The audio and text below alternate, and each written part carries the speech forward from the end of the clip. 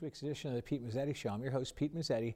My guest this evening is Executive Director of the CIAC, Glenn Lungarini. Glenn, welcome. How are you, my friend? Doing well, Pete. Great to be back on the show with you again. I know. Good to see you. Good to see you. One of these days, we're actually going to have to do this in real time, in person, rather than this virtual stuff. That sounds great. I look forward to those days, and hopefully sooner rather than later, Pete. I'm hoping. So, Glenn, tell us a little bit about yourself and how long you've been Executive Director of the CIAC. Sure, Pete. I came on board with the CIAC just about 3 years ago, so I'm in the middle of my third year as Executive Director right now. Prior to coming to the CIAC, I served as a high school principal. Within my education career, I had the opportunity to serve as an administrator, not only as a principal, but as an assistant principal, athletic director, and department chair. As a teacher, I was fortunate to teach at the elementary, middle school, and high school levels, was able to coach at the middle school, high school, and collegiate level as I spent 7 years as an assistant baseball coach at Yale University. Really? Oh, I didn't know that. Yes, yeah, it was a great time there. Had the good fortune to work alongside Coach John Stuper, who I believe is still leading the Bulldogs right now. They had a tremendous year 2 years ago, were slated for a great year last year that cut short, and hoping that they have a chance to get out there this spring. Exactly. Now, Glenn, let's take a little bit of a reflection time and reflect about the fall season and how everything went. Yeah, Pete, I tell you, we were just thrilled with the way that we were able to get the experiences for the kids that we were able to provide, and then ultimately the timeframes that played out and the experiences that students were able to enjoy. We were very proud of that. Of course, we weren't able to get all those fall sports running in the capacity that we would have liked, where football only had the opportunity to do the low to moderate risk activities, similar to what we're seeing right now with high risk sports in the winter. That hasn't changed at this point in Connecticut. But with the low to moderate risk sports that we had in the fall, we had over 28,000 athletes compete in those activities. Pete, we had over 33,000 events when you look at games, practices that took place. We did look at how many games were postponed or canceled, how many teams had a quarantine. So how did COVID, impact us? We did relatively well from a standpoint of transmission from school-based, education-based athletics. We only had 7 cases that were traced back to school athletics as being the source of transmission. So that was estimated at a 0.02% transmission rate for education-based athletics. And within our schools, we saw about 15% of our games be rescheduled. And about nearly 3%, just under 3% of games get canceled in the fall. So again, I think the numbers would reflect that it was a very successful fall season. Absolutely. Now, how do they classify low risk, mediate risk, and high risk sports? Yeah, the classifications come primarily from the National Federation of High Schools. The National Federation of High Schools established the categories back in May when they issued their return to play guidance. The NFHS gathered most of those categories from work that was done by the U.S. Olympic Paralympic Committee. For the sports that were not identified by the Olympic Committee, those were the sports that the NFHS took on their own to classify. Back in May, when those classifications were issued, much of the work from the NFHS aligned with the same standards that came out from the NCAA. So we did see alignment from this back in May with the international group from the Olympic side, and then from the governing bodies at the collegiate and the high school level with the NCAA and the NFHS. The classifications are really related to exposure to respiratory droplets is the primary classification there. So in your high risk sports, sports like football, like wrestling, where you do have significant contact within a 6 foot radius for more than 15 minutes throughout the course of the game or through practice scenarios. That's where the high risk category comes from, and then the moderate risk and low risk is reduced based on exposure. Now, what is the NFHS? The NFHS is the National Federation of High Schools. That is the national governing body for state associations. So each state and their state athletic association is a member of the National Federation of High Schools. In addition to governing athletics, so the rules that we use for high school sports come out of the National Federation. The guidelines and for regulations come out of the National Federation. And in addition to sports, they also provide guidance and regulations for student activities. So they have guidelines for activities like marching band, for debate club, and things like that. So it's high school activities and athletics. Absolutely. So how are things been going since the start of the pandemic to where we are now?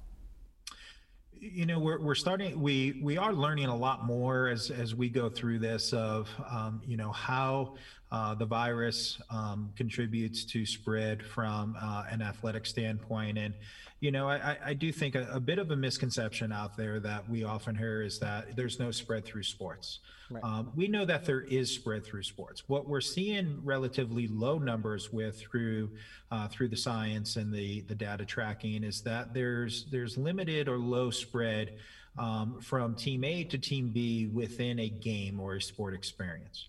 We are seeing spread intra-team around the sport, and you see that on a day just within our state. I mean, just think about how many times a UConn basketball game has been postponed or changed this year, right? So and because of COVID exposures to various teams. So we do know that it exists within sport, but it appears to primarily exist within the team. So, our mitigating strategies in the fall really focused on trying to address those issues off the field. And what do you do when you're on the sideline? How do you handle locker room situations? What do you do in terms of sanitation? How do you handle transportation to and from events? How do you handle the attendance at games, right? Because the community spread is an important piece of that equation as well. So we're learning a lot more about this as we move forward, but we have to accept that there are challenges to playing sports in a pandemic. We do know in Connecticut in the fall, while CIAC's numbers were very good, we do know that in general from sport experiences, youth sport, club sports, and otherwise, that we did have 17 school closures directly related to school sports. We know there were about, somewhere in the high 20s, 27, 28, 29 outbreaks that were directly attributed to sports. We know that there were about 238 teachers that were quarantined due to sport exposure. And we know that there were about 1,500 student athletes from the K to 12 level that were quarantined due to sports. So it has been an impact in the sport world, and that has impacted the educational setting. So we just need to be aware of that and take the proper precautions to mitigate those risks. Now let's talk about the winter plan with what's going on with sports and the COVID.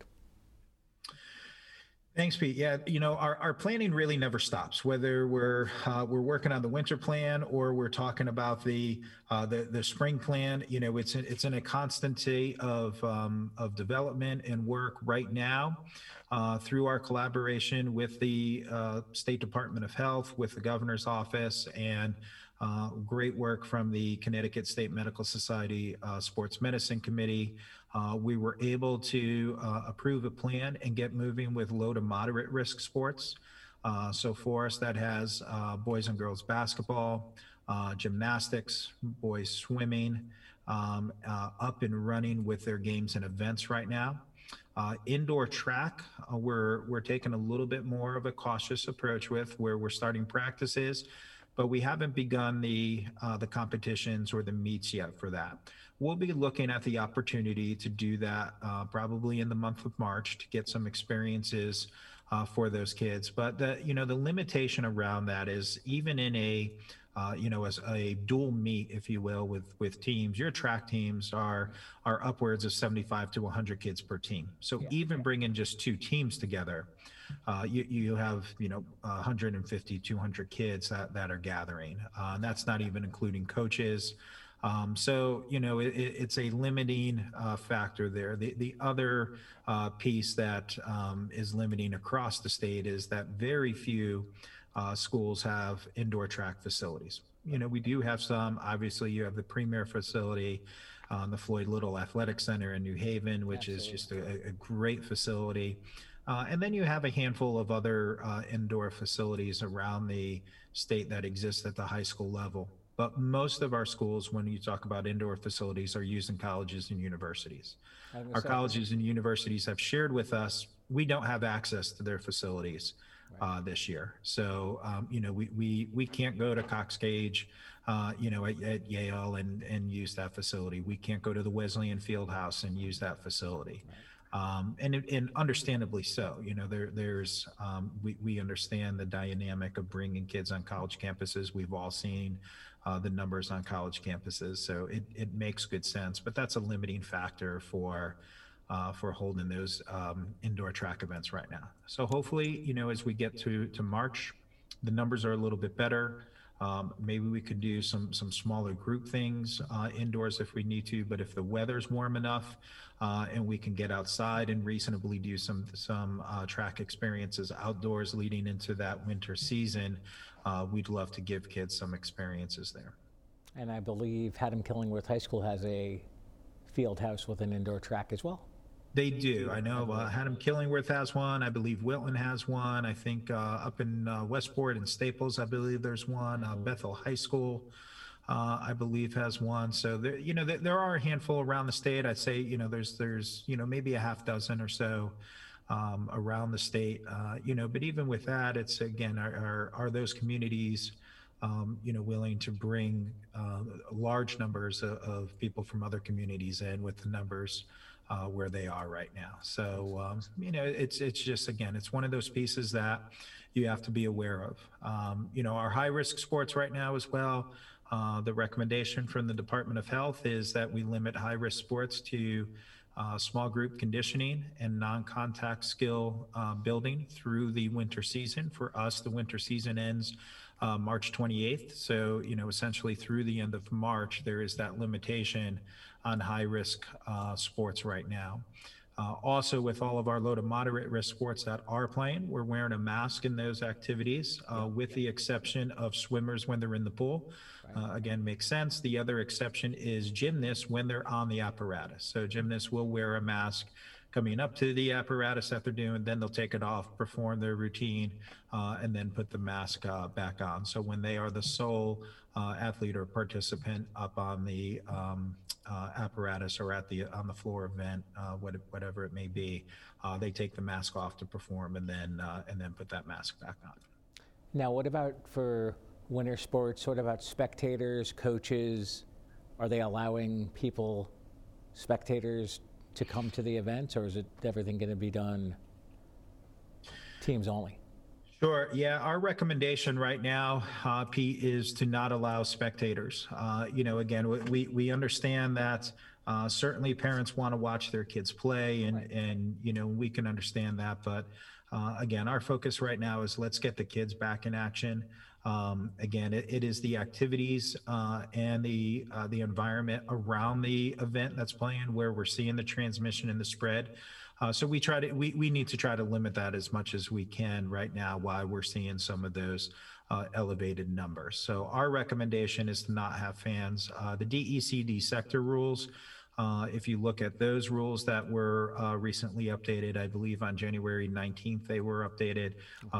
Those suggest that for adult games and that there are no fans, and for youth games that it's limited to one parent per participant. So even in that manner, it's relatively restricted to to who can attend. And, at the high school level, there's transportation, to the event. You have coaches there. We have, certainly supervision of the kids in that venue. So, the parents, I think, in a lot of these cases can probably watch it through live stream. We have most of our games are streamed on the NFHS network.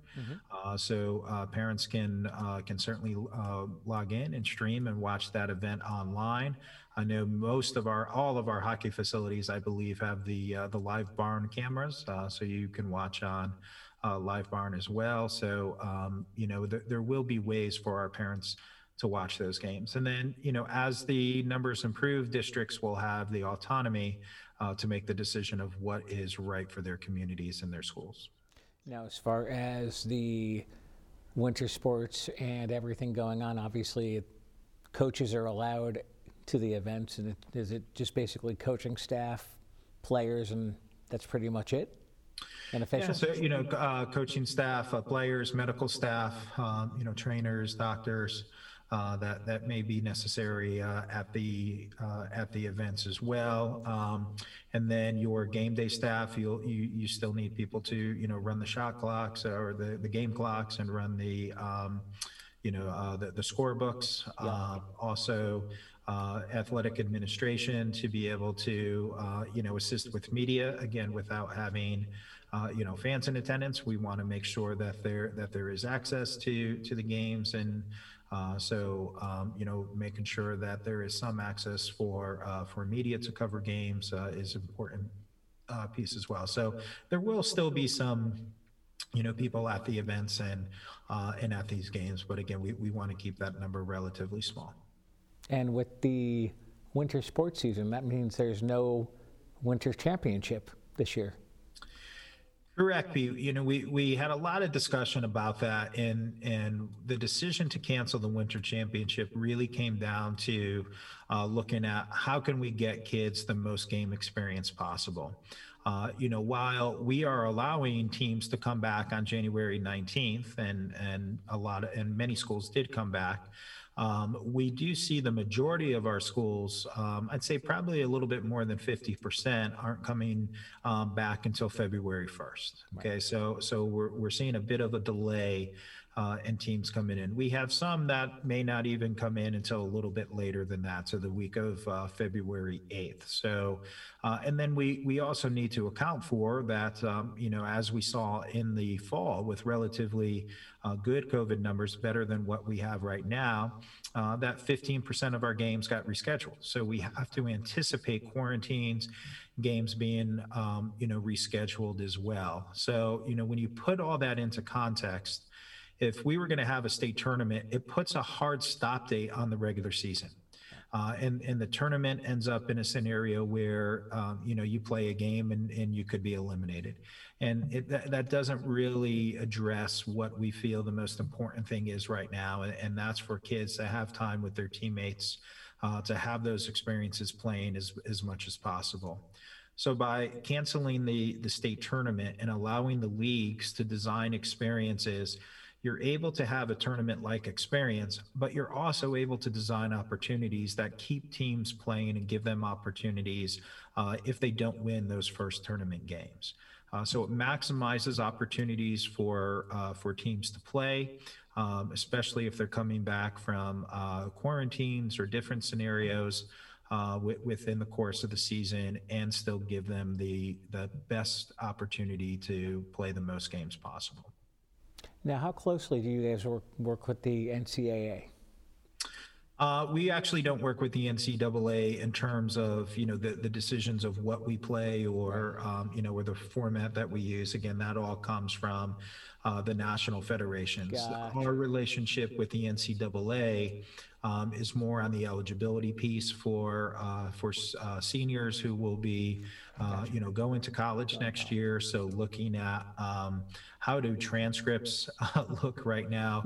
Again, it's very different, right? You have schools in full distance learning, you have schools in hybrid, you have schools that have changed from doing a traditional schedule to a block schedule. So you have all different scenarios with transcripts and eligibility. So we do communicate with the NCAA on eligibility standards and to understand recruiting periods and how that's translating during this challenging time. And obviously, you guys work pretty closely with the governor's office, correct? We do. We do speak frequently with Paul Mounds, who's the chief of staff for the governor's office, and we do work closely with DPH as well. We're fortunate to be able to get some time with Commissioner Gifford as we come close to deadlines, but throughout the time that we work with them, Tom St. Louis from the Department of Health has been a good partner, and we have continued communications with him. Also, DECD Commissioner Lehman has been a tremendous help and resource, as well as we try to align as much as we can what's happening with interscholastic athletics and youth sports across the state. Exactly. You guys are a very busy organization, considering what's going on in the state and what's going on in the world. Yeah, education is very busy right now, and you never know what's going to happen from day to day. As you said, you're seeing schools that due to quarantine issues don't have enough staffing and need to go out at the same time. I think our superintendents and principals and administrators are doing a tremendous job trying to get kids in class as much as we can. I'd say our teachers have just been incredible.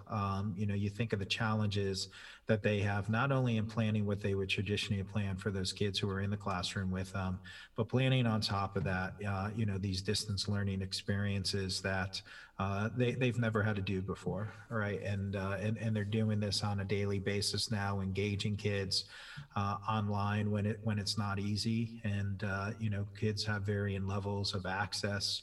The educational system, I think, is taxed as much as any system right now. But again, we have great teachers, great administrators who are working their way through this, and again, our coaches are doing a tremendous job as well. You have to be concerned of the social, emotional, mental health issues that our kids are facing. We're seeing the numbers of anxiety and depression in high school age kids and younger kids as well really increase. And what's thought to be a significant contributor to this is the lack of structured physical activity that kids are provided because of limitations of the pandemic, and that's happening across the country.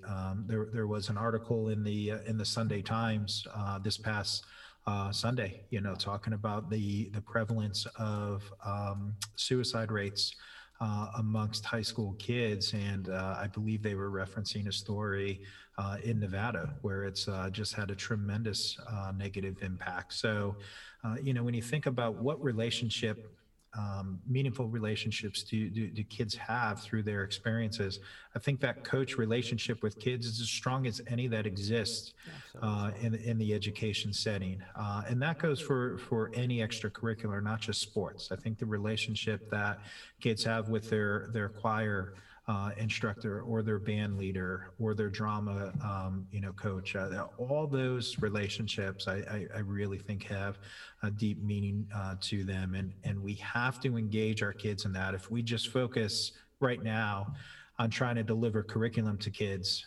we're really missing out on a significant piece of the health of our students. Absolutely. And I'm sure during what's going on with the pandemic, I'm sure online learning and remote learning, it's not easy. No, it's not easy. And, as we mentioned, Pete, different kids have varying access to that as well. And, it's not easy for the kids. And when it's not easy for the kids, it's not easy for the teachers as well. It's certainly not easy for the parents. Nope. Again, you think about what parents are juggling right now. You have, some parents that have to go to work, and yet you might have young kids that are in a hybrid learning scenario or a part day learning scenario, and now you're trying to balance and juggle. How do you provide for your kids at home if you have to be at work? We're seeing childcare facilities maxed out, so that might not be available as well. Or you're in a situation, as a parent, that you're working from home, and while you're trying to work, you have your kids that are trying to work. And if you don't have multiple devices, that's an issue. If you don't have the bandwidth that can handle multiple devices, that's an issue. So there are certainly challenges, to this. And again, I think everybody is doing the best they can and making the most of it. I don't think anybody, last March thought, hey, we better plan to be in this for a year plus. There just wasn't enough, known about it. So, seeing where we are now and looking at how Connecticut has handled this, I think as a state, we're doing better than most, and as well as anybody can expect to do at this point. And, we've had good leadership on the education piece of that to help get us where we are today. Glenn, would you mind sticking around for another segment? Absolutely. All right, we'll be right back. I'm here to talk about how we're going to defeat COVID-19. Well, we got to bring our A game. What's our A game? Here's the strategy. Get tested, stay social distancing, wear masks. Community Health Center has testing sites all over Connecticut, open 7 days a week, and they're free for anybody, babies, students, senior citizens, anybody. So go in and get tested. That's how we can all stay undefeated. Find a location near you at chc1.com. Community TV, your neighborhood TV. Publicly funded and a reliable partner for cable companies nationwide. It provides transparent coverage of local and state government, education, and public programming. A digital town green that can be watched anywhere, anytime, and on any device. Watch us on today's high-tech distribution methods. Community TV in Connecticut. Local, unfiltered, reliable, and yours. Welcome back to this week's edition of the Pete Mezzetti Show. I'm Pete Mezzetti, sitting here with CIAC Executive Director Glenn Lungarini. Glenn, welcome back. Thank you, Pete. Thanks, my friend. So, Glenn, we were talking a little bit about, in the first half of the show, winter sports and all that other fun stuff. Now let's transition to spring sports. Yeah, we started that transition to spring sports very early. Again, when we started the process of looking at sports this year, every sport was part of the discussions. Some of the pieces as we were looking forward to the spring that right away caught our eye is, what is labeled as various risk levels in the spring. And for us, we really only have one sport, that's boys lacrosse, that's labeled in that high risk category that we cover as a CIAC sanctioned sport. Okay. Again, understanding that there are some schools, individual schools, that do have rugby programs that run in the spring, but it's not that's not a sanctioned CIAC sport, but that would be considered high risk as well. So a lot of our attention has been focused on boys lacrosse right now, and its classification as high risk in the spring. You think there's going to be a lacrosse season this year? I do. I think, there's two important venues, or avenues that we have to take for that to happen. First, the state DPH in Connecticut has been very consistent with following the NFHS classifications. And, understanding that if a classification is going to change, it's going to need to come from the National Federation level. So we have taken the steps of asking the NFHS to review and consider reclassifying the sport of boys lacrosse. With that, we are asking for the details, the science and the data behind boys lacrosse and why it's being linked in with sports like football and wrestling.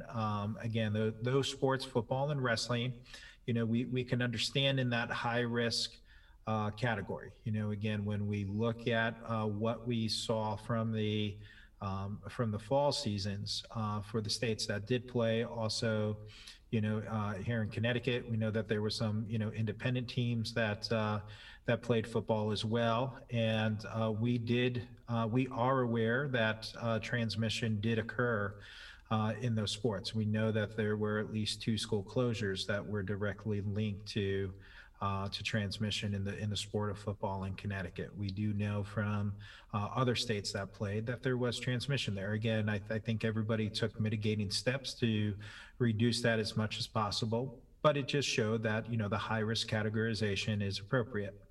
Same thing with a sport like wrestling, where, you can take a lot of mitigating steps, but you can't mitigate that you're going to be face to face and cheek to cheek with your opponent, or, during practice times that you're going to be in that same close proximity. There are mitigating steps that you can take. You try to put groups of 4 together, so you have lower numbers of kids in that contact scenario. You reduce meets to only dual meets, so you don't have high number of kids having multiple contacts. So again, there's ways that you can mitigate that we've put in place to do. But right now in Connecticut, we don't have that approval for high risk sports to play. So in boys lacrosse, though, we feel that the science shows that the contact time is more related to soccer, boys-girls soccer, field hockey, outdoor fall sports such as that. So that is our petition to the NFHS, is that they consider that. And if they don't have the science and the data that links it more closely to those sports like rugby, football, wrestling, that they recategorize it to what we see as a closer correlation in boys-girls soccer and field hockey. So that's one avenue to go. The other avenue is that the numbers in Connecticut suggest that you can play high-risk sports. Right. If you can play high-risk sports, then again, it's mitigating it as much as we can to be able to play. While we had conversations with DPH about football, and that's something that we've certainly heard from the public, kind of questions that, well, if we were at 1% or less at times in the fall and we couldn't play a high risk sport then, how are the numbers going to support playing a high risk sport in the spring? And, again, I never heard DPH say the numbers didn't support it. It was our conversations with DPH and the governor's office were always that there wasn't much known at that point, and that it was better to proceed with caution. And when we know more about it, then we can make more informed decisions. And so we know more about it and we can make more informed decisions. And that's what we're asking the NFHS for as well. Share with us your data. So if we are going to challenge this, we can challenge it from a standpoint of understanding exactly what science the NFHS is using in making their determination. So at the state level, our DPH, our doctors, can determine whether they agree with what the NFHS is saying or not. So, both of those, I think, are avenues that we are prepared and ready to explore and go down to get boys lacrosse up and running, and that would get all of our spring sports up and running for really a full spring season, including state championships. Now, as far as spring sports with lacrosse and all the other spring sports, what do you think they're going to look like spectator-wise? To be determined again. Pete, I think we have to see where we are at that time. I again, wouldn't be surprised if, as we start the year with it, again, just let's get the kids out there playing. That perhaps the recommendation stays the same, but when you're in an outdoor venue, it does alleviate the risk a little bit. Again, something that we don't know right now is a whole lot of information on these new COVID strands, right? So you have new COVID variants that they're looking at. The initial science here seems to suggest that the new strand may be more contagious. So, you have to learn a little bit more about that and the prevalence of that in certain communities before you can make that decision with the spectators. Again, understanding that most of the data that we have and most of the science that we have right now, and that's what we hear from people all the time, right? Make the decision on the science. Well, most of the science that we have says it is the exposure around the game where the transmission happens. So when you're in the stands, when you're traveling to and from the game, that's where we're seeing it. So to limit that, I think optimizes opportunities for kids. But again, I think with outdoor venues, it does open up some greater possibilities that we can look at in the spring. Now, how do you limit when you're doing a spring sport? How do you limit traveling? Obviously, how's that going to work? That's pretty consistent regardless of the season. So if you think back to the fall and what's happening in the winter, unlike youth sports where you're carpooling to events, you might have, teams making plans to stay in hotels or to go for team meals, after, you're just not seeing that in high school, right? We have the ability where you're on a bus, you're supervised. We can ensure that the kids are wearing a mask, that they're spaced out on those buses and have some distance. Within our leagues, we're trying to play games as much as we can within close proximity in those leagues. So, most of your travel is reduced to maybe a 20-minute ride, 30-minute ride at most. So, we've really cut that down. Then, when you leave the bus and you're going home, you're only, going home with people from your own family. Right. So we're able to mitigate that transportation risk pretty significantly in an education-based setting that just isn't as readily mitigated from a youth or club sport level. Now let's talk about the outlook for spring sports in general. How's that going to look? Yeah, we're planning right now and really having as much of a full spring as possible. So we're looking at a March 29th start date. Originally, that was probably going to be mid-April that we were looking at a start date and looking at a June 20th finish. But again, with the recommendation to not have high-risk sports until the end of the winter season, which is March 28th, it took that alternative season that we had planned from February 22nd, where we were going to begin football conditioning. March 8th, we were going to begin that alternative season. April 16th, we were going to end that alternative season. Right. But with not being able to have contact, where you're only doing non-contact small group skill building with high-risk sports, it really is a limiting factor. And then also right now, the only sport that we had in that alternative season was football. The National Federation did come out with guidance that suggested if you play a spring football season, you should reduce the number of games that you play next fall. They also came out and said that you should not have any shortcuts. So if you normally have a 3.5 week preseason before your first game, you should maintain that 3.5 week preseason in the spring. So, again, if you're not starting something until April 1st, then you need to do 3.5 weeks of a preseason before you can even consider playing your first game. It just doesn't make it feasible in a state where we have so many multi-sport athletes that you could put those have those seasons overwrap.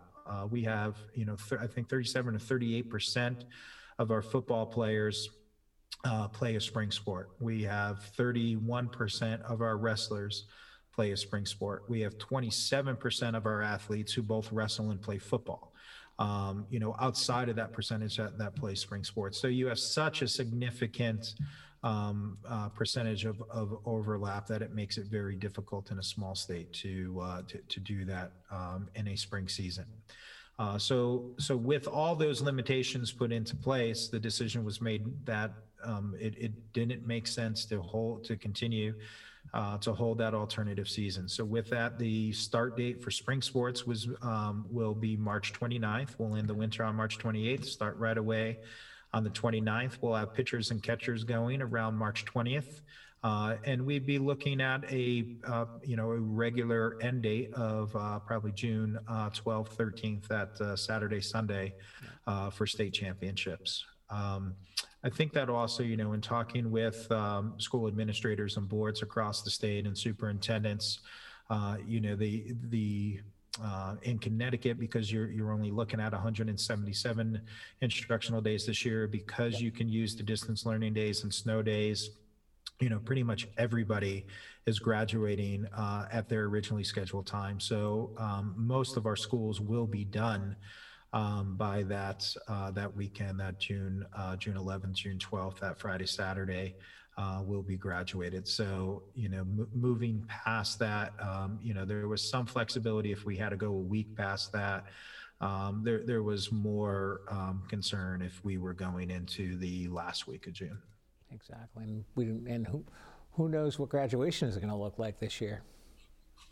Yeah, I think, again, hopefully the numbers are getting better. You might be limited where, you don't have the entire, family there, but, we're hopeful that, that there's outdoor facilities at places that, you can get at least, mom and dad and some representation of the family there for the kids. Everybody's focused on trying to get the kids as many, quote unquote, normal experiences. Right. As we can, and those are all things that, again, you have to look at as well. And how can you give kids experiences in proms? How can you give kids experiences in graduation?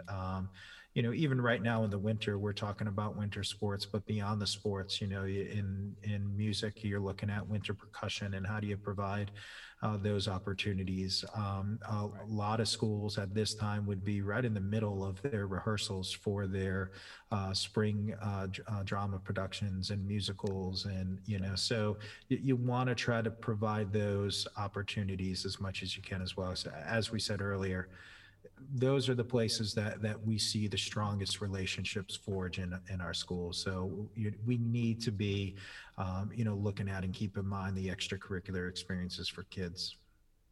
Now, it's CIAC. How many student athletes do you guys have? On a yearly basis, it's a little over 70,000. We're usually right between 70 and 71,000 athletes. And so that's, those are athletes that just counting each one once. So, if Pete, if you played, soccer, basketball, and baseball, then we would only count you once in that scenario. The NFHS, when they count their numbers, they don't delineate out those multi-sport athletes. So if you ask the NFHS that same question, they would tell you that Connecticut has about 130,000 athletes. But again, that's because we have, so many, we have about 50,000 multi-sport athletes in Connecticut. So, the numbers that would report out of the NFHS and their annual summary is usually much higher than what we report, but that's because we break it down to just counting each individual once.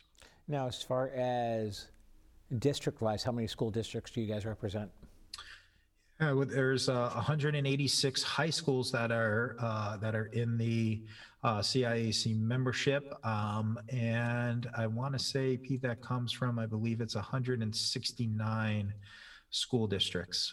Going off the top of my head on that one, I'm trying to, just trying to play in my head, how many multi-school districts we have, like, Waterbury, has multiple schools. Stanford has multiple schools, so just trying to think that in. But I want to say there's 168 or 169 school districts in Connecticut and 186 member high schools within those districts. Oh, wow.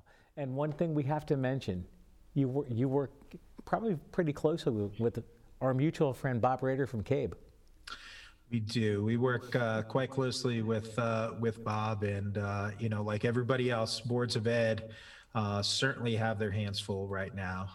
Not only within their own facilities and what they're trying to provide in terms of education experiences for kids. But this has really taken a toll on our board's budgets. And, I think, people say, well, if the kids aren't in school, you must be saving money. And that's not the case at all. It's actually quite the opposite, because you're trying to get the technology for kids that you need. You're trying to provide, for teachers the resources that they need, and this has taken a significant toll on our municipalities and our school boards, just as it's taken a toll on every business and every industry. It's no different when it comes to educational spending. Exactly. So let's talk a little bit more about spring sports and what people can expect. So, again, looking at, that fairly traditional start. So if we're up and running on March 29th, you're looking at, those first 10 days, 2 weeks where you have your practice and scrimmage scenarios. And then, mid-April, we'd be starting those first games, somewhere around that, April 10th, 11th, 12th date.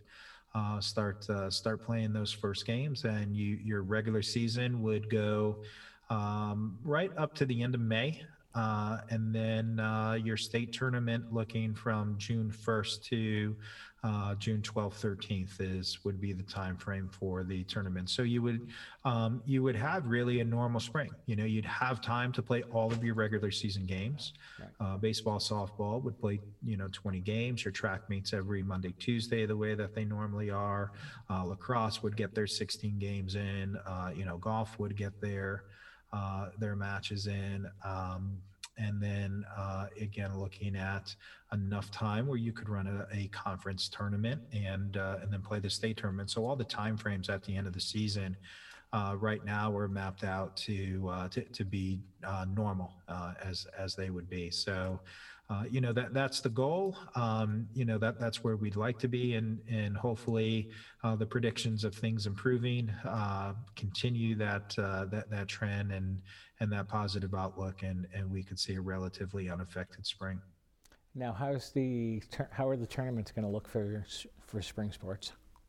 Yes, same setup as what we're anticipating for the spring right now, where you would have your traditional early rounds, and then as you narrow down, look at possibly some neutral sites. So that's the one variant that we're not sure, and we won't know until we get to that point, whether it's possible to use neutral sites. It may be that the best practice may still be to hold it at the higher seed. So, where when you normally get to semifinals, where you're playing those at a neutral site, we may still play those at the higher seed at that point, if it doesn't make sense to take two teams to a site that otherwise wouldn't have an event going on because of, again, COVID numbers and COVID exposure. But again, with most of our sports, the contact level is low to moderate. So, that is something that we're confident about. The other sport to really, kind of think about in terms of how we, sort of move forward with would be the track championships.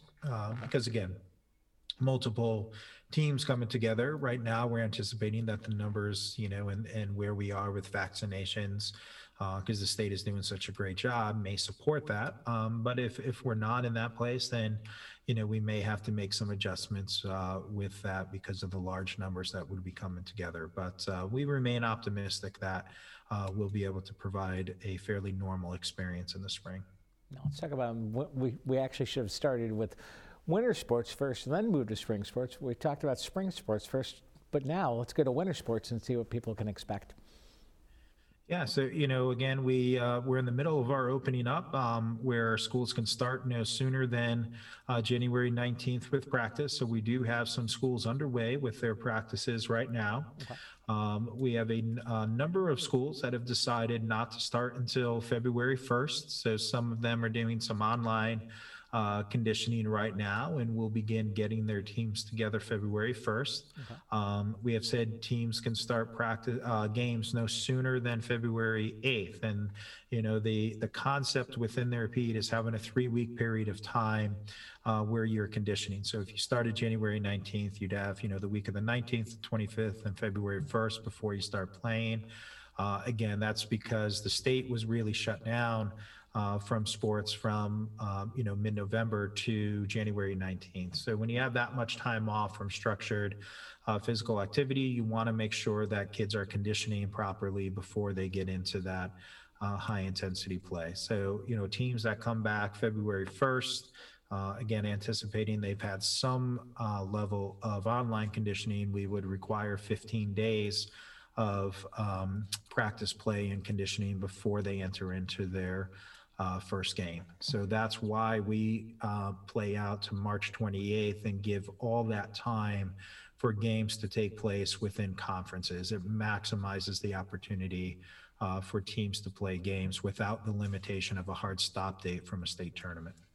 Now, as far as for going to sporting events, as far as a team goes, because you're not going to allow spectators, everybody's got to have a mask on at all times? Everybody wears a mask at all times, Pete, for the winter. That includes participants. The exception to the rule will be swimmers when they're actually in the water, right. and then gymnasts when they're actually on the apparatus. Right. So all other athletes will wear masks at all times, including while participating actively in the competitions. Officials will wear masks. Game workers will wear masks.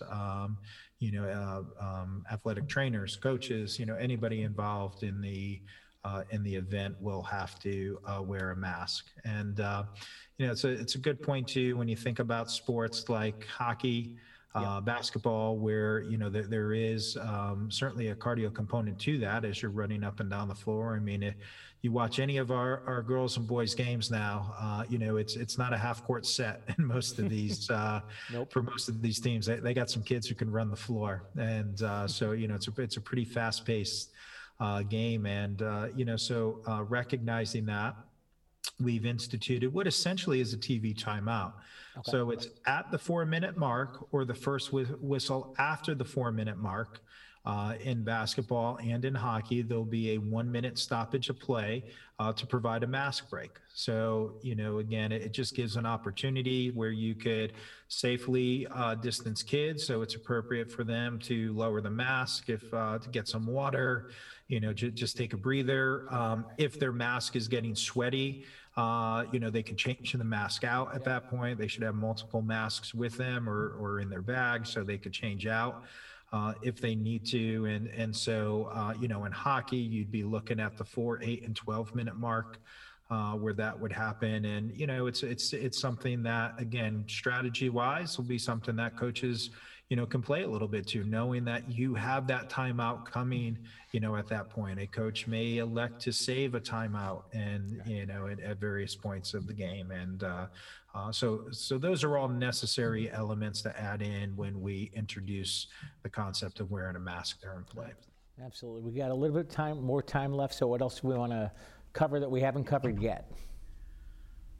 It's a good question, Pete. I'm trying to think back of, what we talked about or what I sent you. I think, I think we covered quite a bit. I think we did. Yeah, just looking. Yeah, like I said, I don't see my, let's see, winter plan. I'd say I think what might be interesting for your viewers, we get asked quite often, Pete, everybody around just playing high risk sports. Yeah. Massachusetts is playing. New York just announced they're playing. New Jersey's playing high risk. Illinois, that has played virtually nothing, have just announced that they're playing high risk. And so we get asked quite frequently, is that something you want to cover? Sure. Okay, so yeah, we got about 20 seconds. So 20 seconds. Yeah.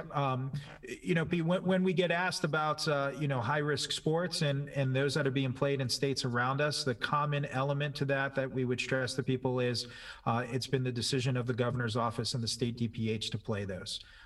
When that guidance is given, then it's the responsibility of the state association to try to mitigate playing those sports. Right now in Connecticut, we have that limitation through the end of the winter season.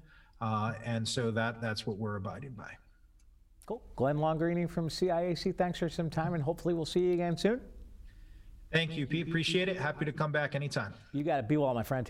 On behalf of Glenn Lungarini, I'm Pete Mezzetti. Thanks, good night, and we'll see you next time.